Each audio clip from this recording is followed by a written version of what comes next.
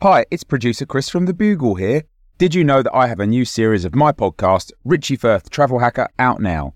It's the show where Richie Firth and I talk about how to make travel better in our very special way. In this series, we discuss Lime bikes, Teslas, the London Overground, and a whole bunch of other random stuff that possibly involves wheels or tracks or engines of some variety. God, what a hot sell this is. I mean, you must be so excited. Listen now. I'm Sandra, and I'm just the professional your small business was looking for. But you didn't hire me because you didn't use LinkedIn Jobs. LinkedIn has professionals you can't find anywhere else, including those who aren't actively looking for a new job, but might be open to the perfect role, like me. In a given month, over 70% of LinkedIn users don't visit other leading job sites. So if you're not looking on LinkedIn, you'll miss out on great candidates like Sandra. Start hiring professionals like a professional. Post your free job on linkedin.com/achieve today.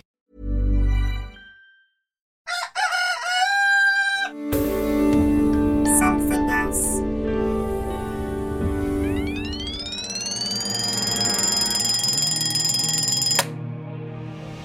The Bugle presents The Last Post with Alice Fraser.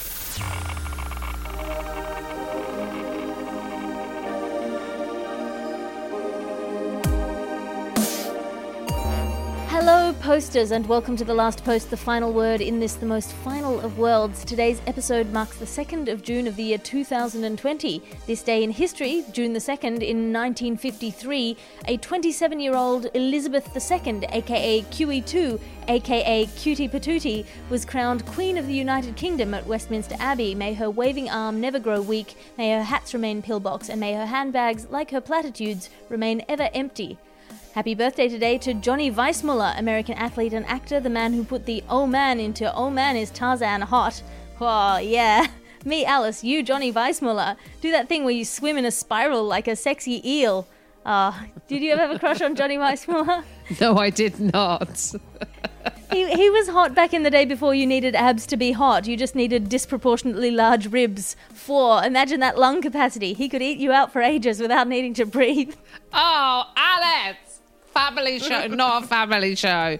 I do seem to remember that those guys back then, like in the 50s and sort of 50s and 60s, seemed to be less sort of cut and more kind of like barrel-chested, like triangle-shaped, very wide-shouldered and just a lot of rib. A lot of rib. a lot of rib with quite a lot of flesh on top of it, though, as well. Like, a meaty masculinity. Meaty masculinity. Yep. Put that on a t-shirt. Happy birthday today to the Marquis de Sade, born in 1740. On this day, the French nobleman known for his erotic and perverse writings. No, he was also known to his friends as Marquis Marc de Sade. Your guest today on the podcast... I know, I'm sorry. Your guest today on the podcast is glamorous self-help guru and dick deflector Tiff Stevenson. Welcome back to the show. Thanks for having me. I'm very glamorous at the moment. I should say that. I'm sat in my living room being fed grapes by a man, being fed grapes by a man that I live with. And when I say grapes, I mean nothing. Being fed, you mean... He says there's some grapes in the fridge. Yeah. Coming up today, we'll be talking all the latest in Brexit news. You're our Brexit correspondent, Tiff. But first, some headlines of stories that we won't have time for. And in the news today, sports fan news. As preparations are stepped up for the resumption of professional sport in England, reports are coming in that Premier League players will now vote on how to create a crowd vibe in empty stadiums. Proposed solutions include canned crowd noise to play over the speakers, all players to play from home in motion capture suits attached to tiny robots on miniature pitches in each fan's home, and bringing the audience in virtually via a 50,000-strong Zoom call where each audience member's face will be shown on the stadium's big screen for a fraction of a second. Sources note that several clubs have rejected constructing sets of cardboard cutout supporters, though no news as yet on whether they'd accept 3D holograms. Meanwhile, as Twitter has caused a furore by marking some of President Trump's tweets as misleading, Mark Zuckerberg has announced also that Facebook will take responsibility for removing coronavirus misinformation on its platform, which demonstrates that as powerful international sources with more influence on people's minds than most nations, Facebook and Twitter can still replicate government action in being an object lesson in how to do too little, way too late. That's all the time we have for the headlines of stories that we don't have time for, because now it's time for your ads. Your ad section now, because surely one day you'll buy that one thing that'll finally be enough.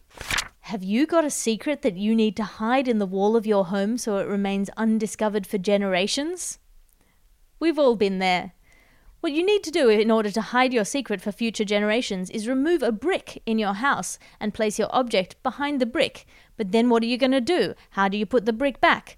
A simple recipe for mortar in your miniature home hidden secret project is 3 glasses of sand, 1 glass of cement, and half a glass of water. Half a glass of water is the final ingredient to make a mortar that will replace that brick in your home in a way that will only be discovered 3 centuries from now when you have a descendant who needs to find out your secret in order to break a curse.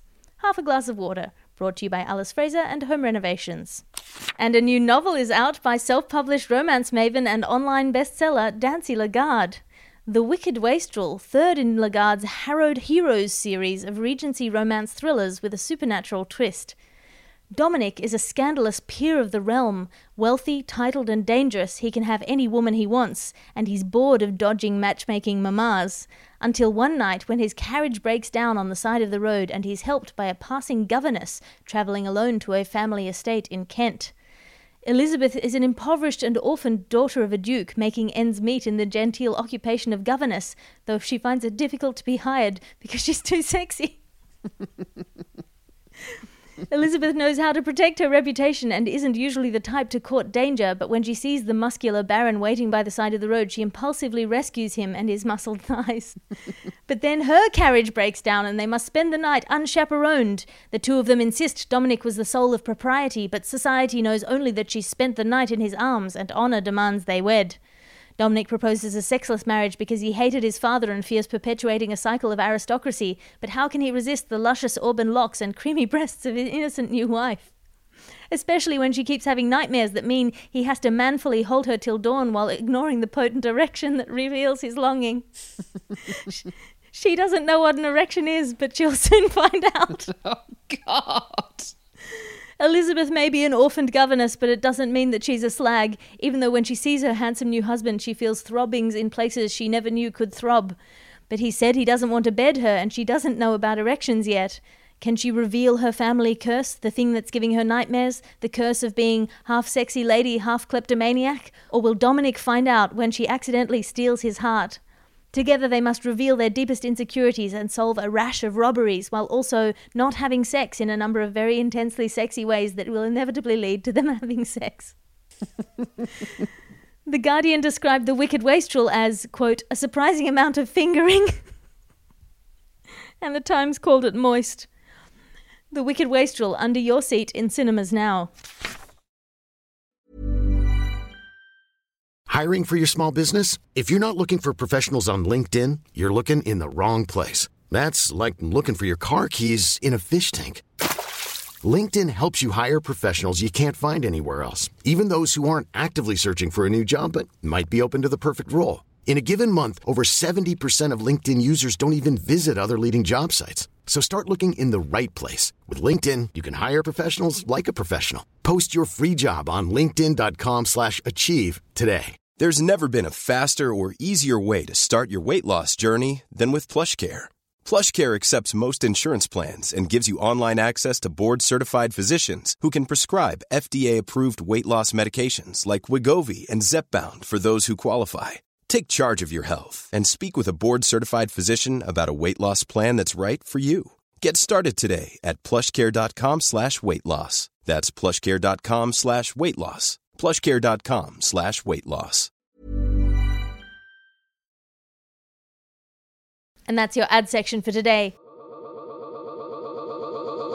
The Last Post. Now it's time for your top story. Top story today, Brexit news. Tiff Stevenson, you're our Brexit correspondent, being in the heart of Britain. Tell us what's happening in the world of Brexit right now. Well, it's still trundling on. I tried to refriend Brexit on Facebook. It took me ages to find it, but it was there. A bit depressed, feeling its age.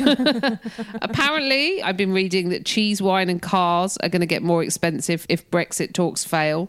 But padlocks are to get 2.7% cheaper, which is great to lock away the cars and wine that you can't afford to buy. I would say buy local, but no one wants to pick the grapes here, or pick for Britain, as Prince Charles has suggested. Possibly because it's less than minimum wage, incredibly hard work and shit conditions. It normally requires a plane load of Romanians, but importantly, Brexit has stopped them coming over here and taking those jobs that we don't want. So win. I think it's a win-win. But Brexit is very uncertain at the moment because of the mastermind behind it, Dominic Cummings. The mastermind behind Brexit, Dominic Cummings of Islington, Durham and Barnard Castle, is currently on shaky ground. He could be sacked if Boris has the guts for it, but I don't think he does, because he came on TV, he defended him, saying he broke the lockdown rules on a father's instinct. And I just think if Boris had shielded his dick as much as he's shielding Cummings, he might actually be in a position to give parenting tips. If Boris had shielded his Cummings as much as he shielded Cummings. Yeah, all the Cummings. I don't know how many kids he's on at this point. I think it's 27. But he's not likely to get rid of him, in spite of however he might have broken the rules during lockdown. Stopping off to smell some bluebells on Easter Monday. Oh, don't the bluebells smell lovely? And what I want to know is, can the virus be transmitted from human dickhead to bulbous perennial? Because maybe that bluebell now has coronavirus. Why is no one thinking of the bluebells, Alice, in all of this? Well, you can't leave those bluebells unsniffed. They want you to sniff them. Otherwise, the bluebells get blue balls. Why do you bring this out in me, Tiff? I don't know. I'm never this filthy with anyone else. Bulbous blue balls. I think it's because I put the word bulbous in your mind. I'm so sorry. You're right. It is actually my fault. Anyway, he was driving to test his eyesight, which I think we can all agree is a sound logic. But Boris is not going to get rid of him if he wants to get Brexit done, because Cummings has been described as the mastermind of Brexit, the Brexit Svengali. He's one of these guys who comes in when it's a lost cause, or it looks like it's all terrible, and he makes it happen. You know, Euroscepticism was mocked by Tory MPs and no one wanted Boris for PM. And look, in comes Svengali, Cummings, and, you know, he turns it around. Basically, in the midst of a shitstorm, there's only one person who can rescue the shits, and that is Dominic Cummings. So I don't think Boris is going to let him go. Like, Brexiteers love him and they're defending him. It's amazing to me that there are still, because a lot of the right, a lot of the conservative politicians and press are distancing themselves and saying he should be sacked.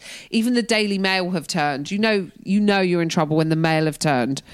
But there's still the odd Brexiteer on Twitter kind of, you know, comparing him to Caroline Flack, because he's getting a lot of grief from people, and they're like, be kind.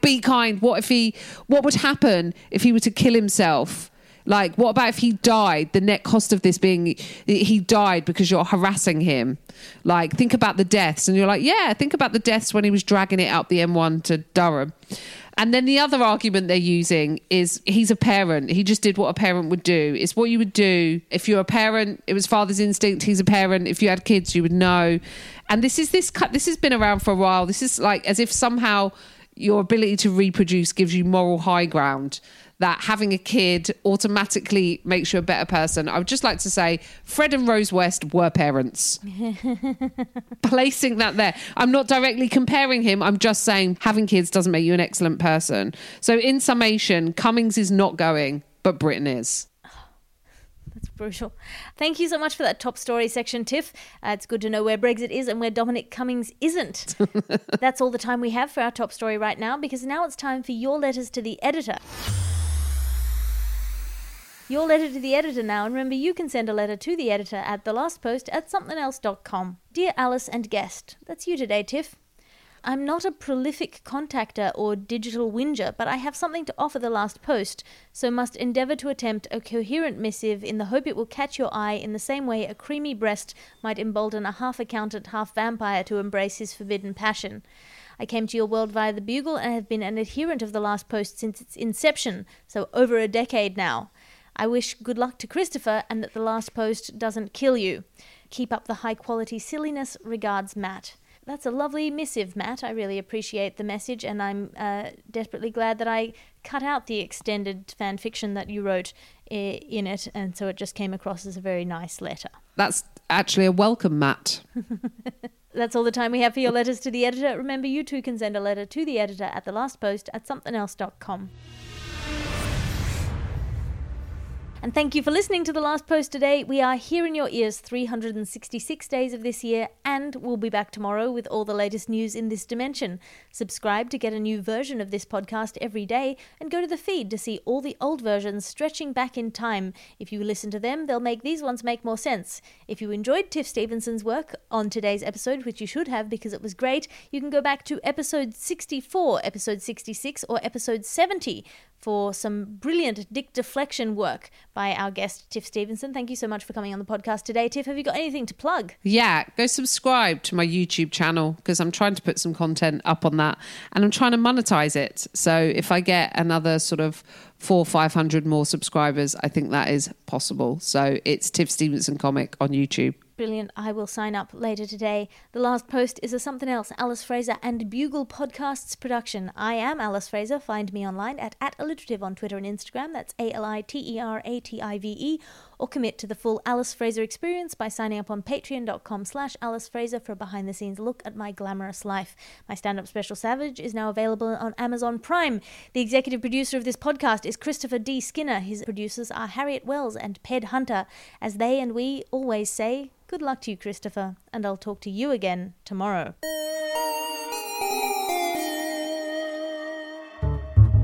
Hello, I'm Jay Rayner and I host the Out to Lunch podcast where I take fabulous guests out for lunch and grill them to a turn. For now, whilst lockdown reigns supreme, we're staying in for lunch instead and we've got great company. Fascinating people share only the best takeaways with me over webcam. Great food and insightful conversation with the likes of Gary Neville, Sharon Horgan, George Ezra and Dieter Von Teese. Have you ever had a cream pie in the face? No! So if you, like me, enjoy food and are missing restaurants, subscribe to Out to Lunch with Jay Rayner, available wherever you get your podcasts.